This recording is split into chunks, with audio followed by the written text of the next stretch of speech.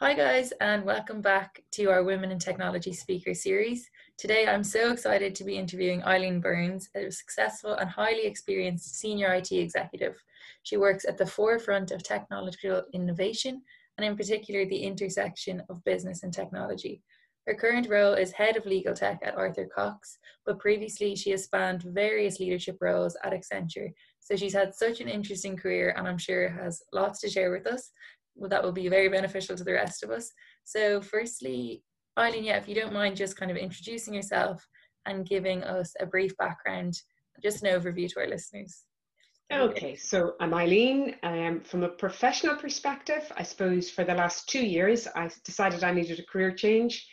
And I'm now leading the Legal Tech and Innovation Services at Arthur Cox, which is client facing and doing next generation legal services. And I'm also the Chief Digital Officer for the firm.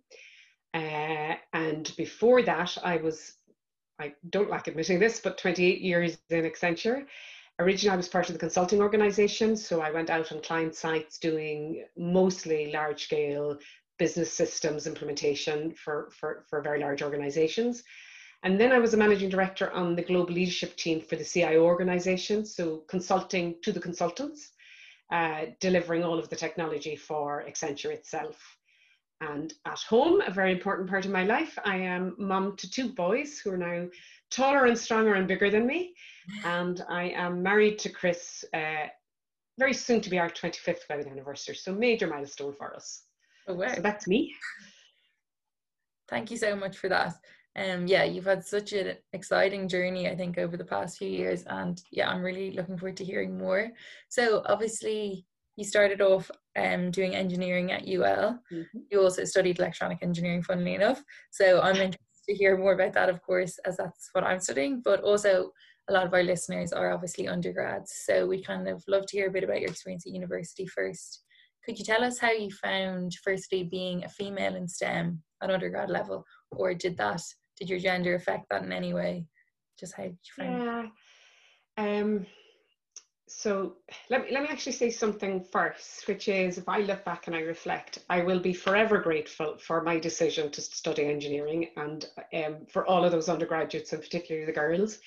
You know, I'm 30 years into my career, and I'm not sure why I had the wisdom to do it as a 17 or 18-year-old, but it is something that's opened huge amount of opportunities and doors for me, and I will be forever grateful. I kind of grew up at a time when there was probably nothing called career guidance, and we would have been pushed at the time by school, and not at home but in the social environment, to, oh, you'll be a nurse, or you'll be a teacher, or go join the civil service, or be a bank official. And it was literally that. And I would have been pushed a little bit at school maybe to, wouldn't I think about medicine, because it was maybe all anybody understood. And I would have looked at all of those things, and they would have put shivers up my spine, because I would have been terrified of the boredom that would have brought for me. And it's not for, but you know, none of those, as I remember looking at it, was in any way compelling or interesting to me. And so somewhere along the line, I discovered the concept of I could do engineering, and I could do actually electronic engineering. And it was going to be something that was going to be different and evolving and changing over the next, you know, during the pace of my working life. And that was what kind of hooked me, the idea that I wouldn't be doing the same thing every day, or that I'd be in a problem solving kind of space, that there would be opportunities opening up. And fundamentally, I'm so grateful, because engineering has been a phenomenal degree on which to base a career. And like a lot of 17 or 18-year-olds, I hadn't really a clue what I wanted to do. So I'm very, very grateful. And then in terms of a girl at engineering, someone posted on LinkedIn recently some photographs of our year, and it was a little bit shocking and horrific looking back at them. So there was 5 girls and 110 guys graduated, something right around that. But to be honest, I don't think I ever paid heed to it. I never let it dominate me or think about it. I just got on and did my work. And I suppose I do that at work as well. You know, my work will be what stands for me, not whether I'm a guy or a girl. That just doesn't matter. But also college is college. You have to have some fun. Although I think the time of COVID's probably blocking a lot of that for you guys at the moment. But, you know, I look back at college and it was great fun. It was a really special time in your life. And, you know, I'd do it all again. Okay, that's amazing to hear. Such positive words. I think that resonates with me as well. You kind of just get on with it and get used to the whole gender thing. People always ask about it, but it's not really something that kind of features. So then at what point in college did you decide what you actually wanted to go into? Did you kind of just find yourself in consulting, or did you always know you wanted to go into Accenture? And if you'd have any advice for someone facing that decision now, so obviously a lot of our listeners, I'm sure. You know, I'm not so sure I ever did a lot of career planning, to be really honest. As the degree progressed, I guess we had to take various strands, and I must have been, if I, you know, look back at it, I must have been more interested in the computer engineering, because that's the strand of electronics that I went into, rather than mainly telecoms or microelectronics, etc. So I think the whole compute space was attractive to me, and maybe that was why I did electronic engineering in the first place.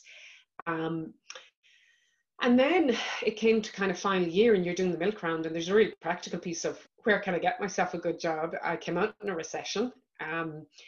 And in many ways, I stumbled upon the options of consulting. I really genuinely stumbled upon it. I think we're much more naive than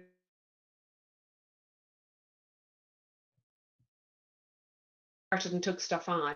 I think I was attracted to consulting for a couple of reasons. One, at the time it offered a career track, and that was unheard of. That was like, wow, really? Companies do that?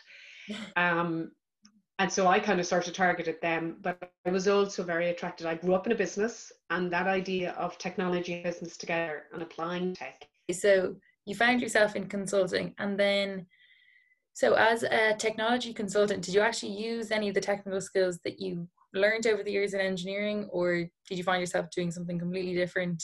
Can you tell us? In my early years of my career, I suppose I would have started, and you know, you had done some basic coding, you had at least the grasps of it. So that definitely helped as you started off, because you had base understandings, and I think you come out of a STEM world with really good analytical and problem solving skills. And in the world of consulting, you do an awful lot of that. You do a lot of thinking about things, figuring out how to improve things, fix things, make things better, design things. And so that whole training you get in your STEM degree definitely helped. But I'd also be a huge believer in the University of Real Life. You know, you learn as you go. I'm a huge believer in learning by osmosis, by the environment you're in. And if you're curious and you're interested and you research and you're always looking to learn more about whatever is the next technology or the next, because I've seen every wave of systems now at this stage. So you learn an awful lot as you go as well. But engineering definitely gives you really good analytical skills, which are very useful in a consulting type world. Okay. And so is there any kind of main technical skills that would stand out to you that you acquired over the years, or the main technologies? Even would you find yourself, say, doing a lot of coding, any languages, or was it the other side of tech that you're involved in? So at this stage, I've seen every wave of technical change. So I'm going to scare people now and say the very first client project I was on, we didn't have PCs. Oh, wow. There you go, right? So I've seen from mainframe to the client server wave, to the .NET wave, to like and I've seen every methodology. It's always changing. So that ability to be curious and interested and constantly wanting to learn, and just not being afraid that you'll take on the next thing and you'll learn it. Yeah, is actually what's really important in consulting. Okay, yeah, that sounds like an exciting thing to always be involved in change. Could you tell us, is there something that stands out to you as maybe a role or a project that you would say was your favorite thing you worked on throughout your years, or is that too difficult? Oh gosh. If you ask my kids, they'll tell you I don't do favorites. I'm very bad at choosing favorites. I probably hugely enjoyed most of the things I've ever done. I'm a get on with it, get stuck in kind of person.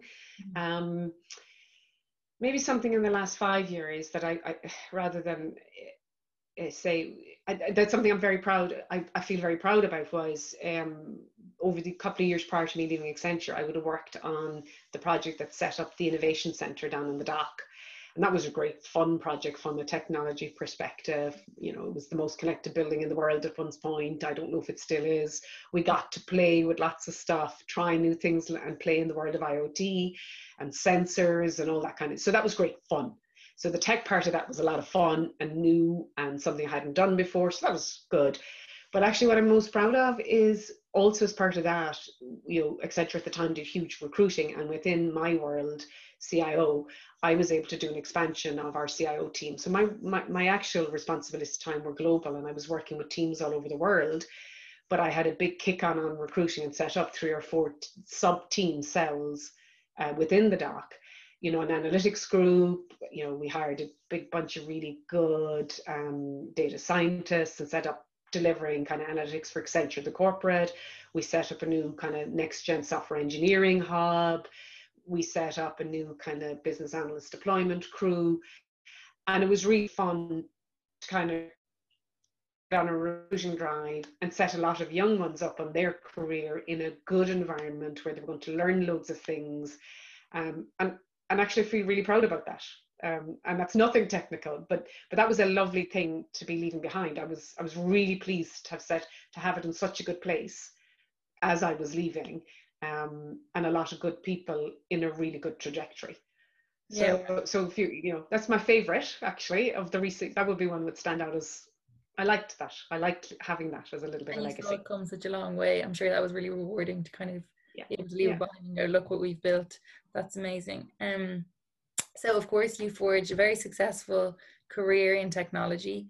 This might be a tricky question, but as a female, did you ever face any particular challenge? As everyone says, you know, it is a male dominated sector. Do you think that is something that affected you, or again, was it like in college you just kind of got on with it and never let it get to you?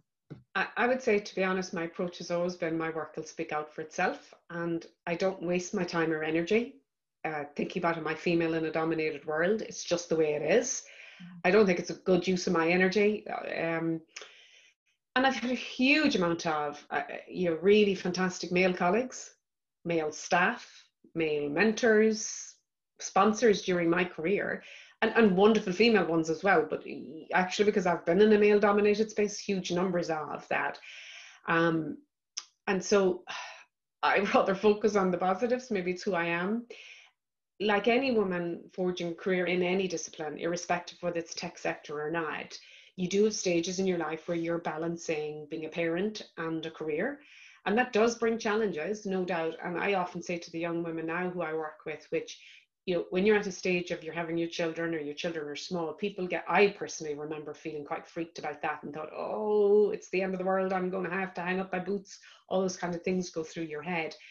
And actually what you need to think about is, your working life is a marathon, not a sprint. And the small number of years when you are out on mat leave and things, you know, it's actually a blip in the context of a 30 or 40-year career. So having the big picture and maintaining focus on that is very important.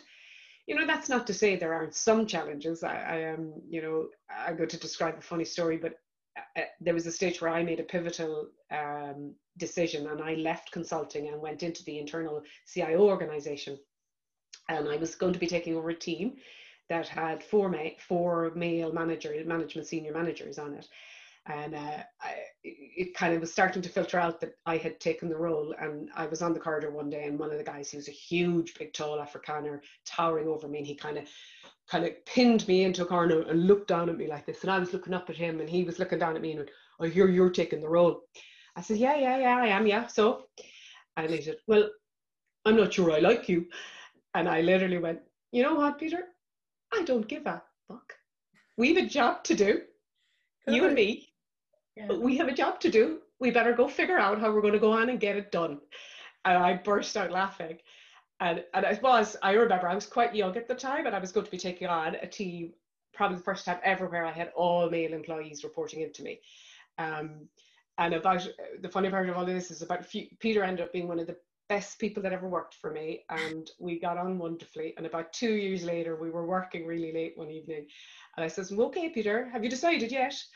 And he looked at me and said, "Decided what?" I said, "Decided yet? Do you like me yet?" And we burst out laughing. So you do see little moments like that, but you can't let that dominate you, you know, or decide you, or you know, inform the world of who you are. My attitude was, we have a job to do. Let's focus on the work. Let's focus on the deliverables. Let's focus on the outcomes we're responsible for.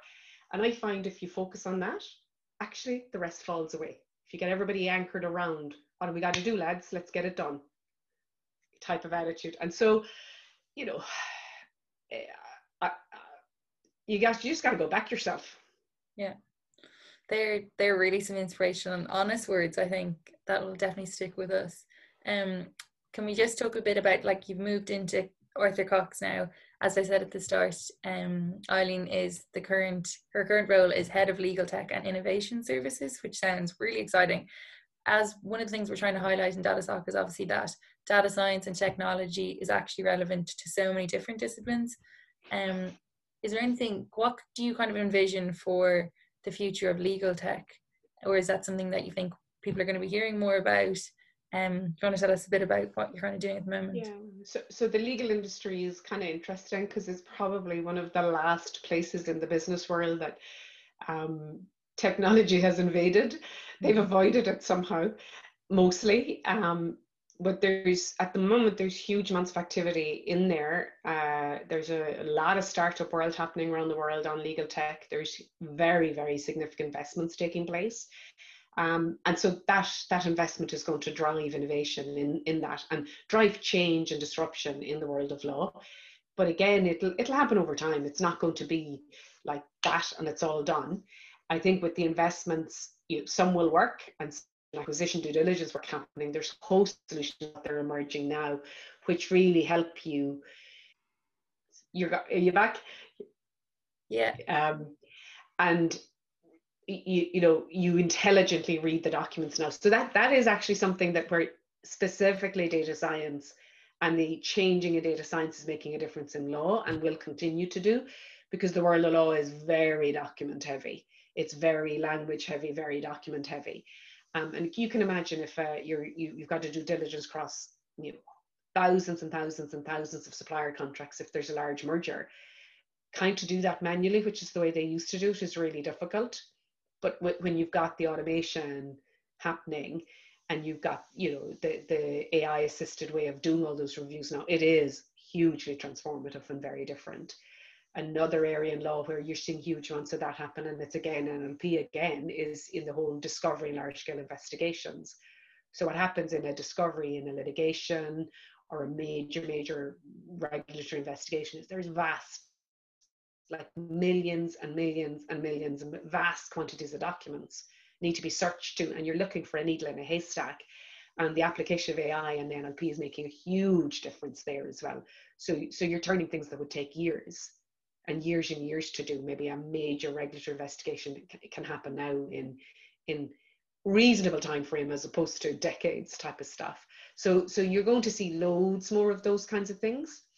But some of it won't all be data science driven. I think in law, some of it will be more actually about process automation, bringing tools that help the particular type of transaction that's specific to that particular business of law, and just getting rid of what is a lot of administration and drudge activity that has to happen, and getting the lawyers to adopt that and change the way they work, because they work with reams and reams of paper. They still love to print out huge amounts of it, etc. So changing their behaviors is actually one of the biggest challenges, much more than the tech. The tech's the easy bit. Yeah, I can imagine. Wow, I'd say it's so rewarding to be in such an exciting industry. As you said, it's completely transformative. I think we might leave it there now for today, but we've heard such great insights. It's been such a pleasure speaking to you and gaining such valuable advice also. So thank you so much for taking time out of your busy schedule to chat to us. It was really worthwhile, and I'm sure everyone has learned something they can take with them. Advice as well, particularly as a female. I think you really spoke honestly, so thank you so much for that. and best of luck with all your future endeavours. We'll leave it there. Thank you guys for tuning in, and we'll be back in 2 weeks. Thanks, Molly. Bye. Thank you.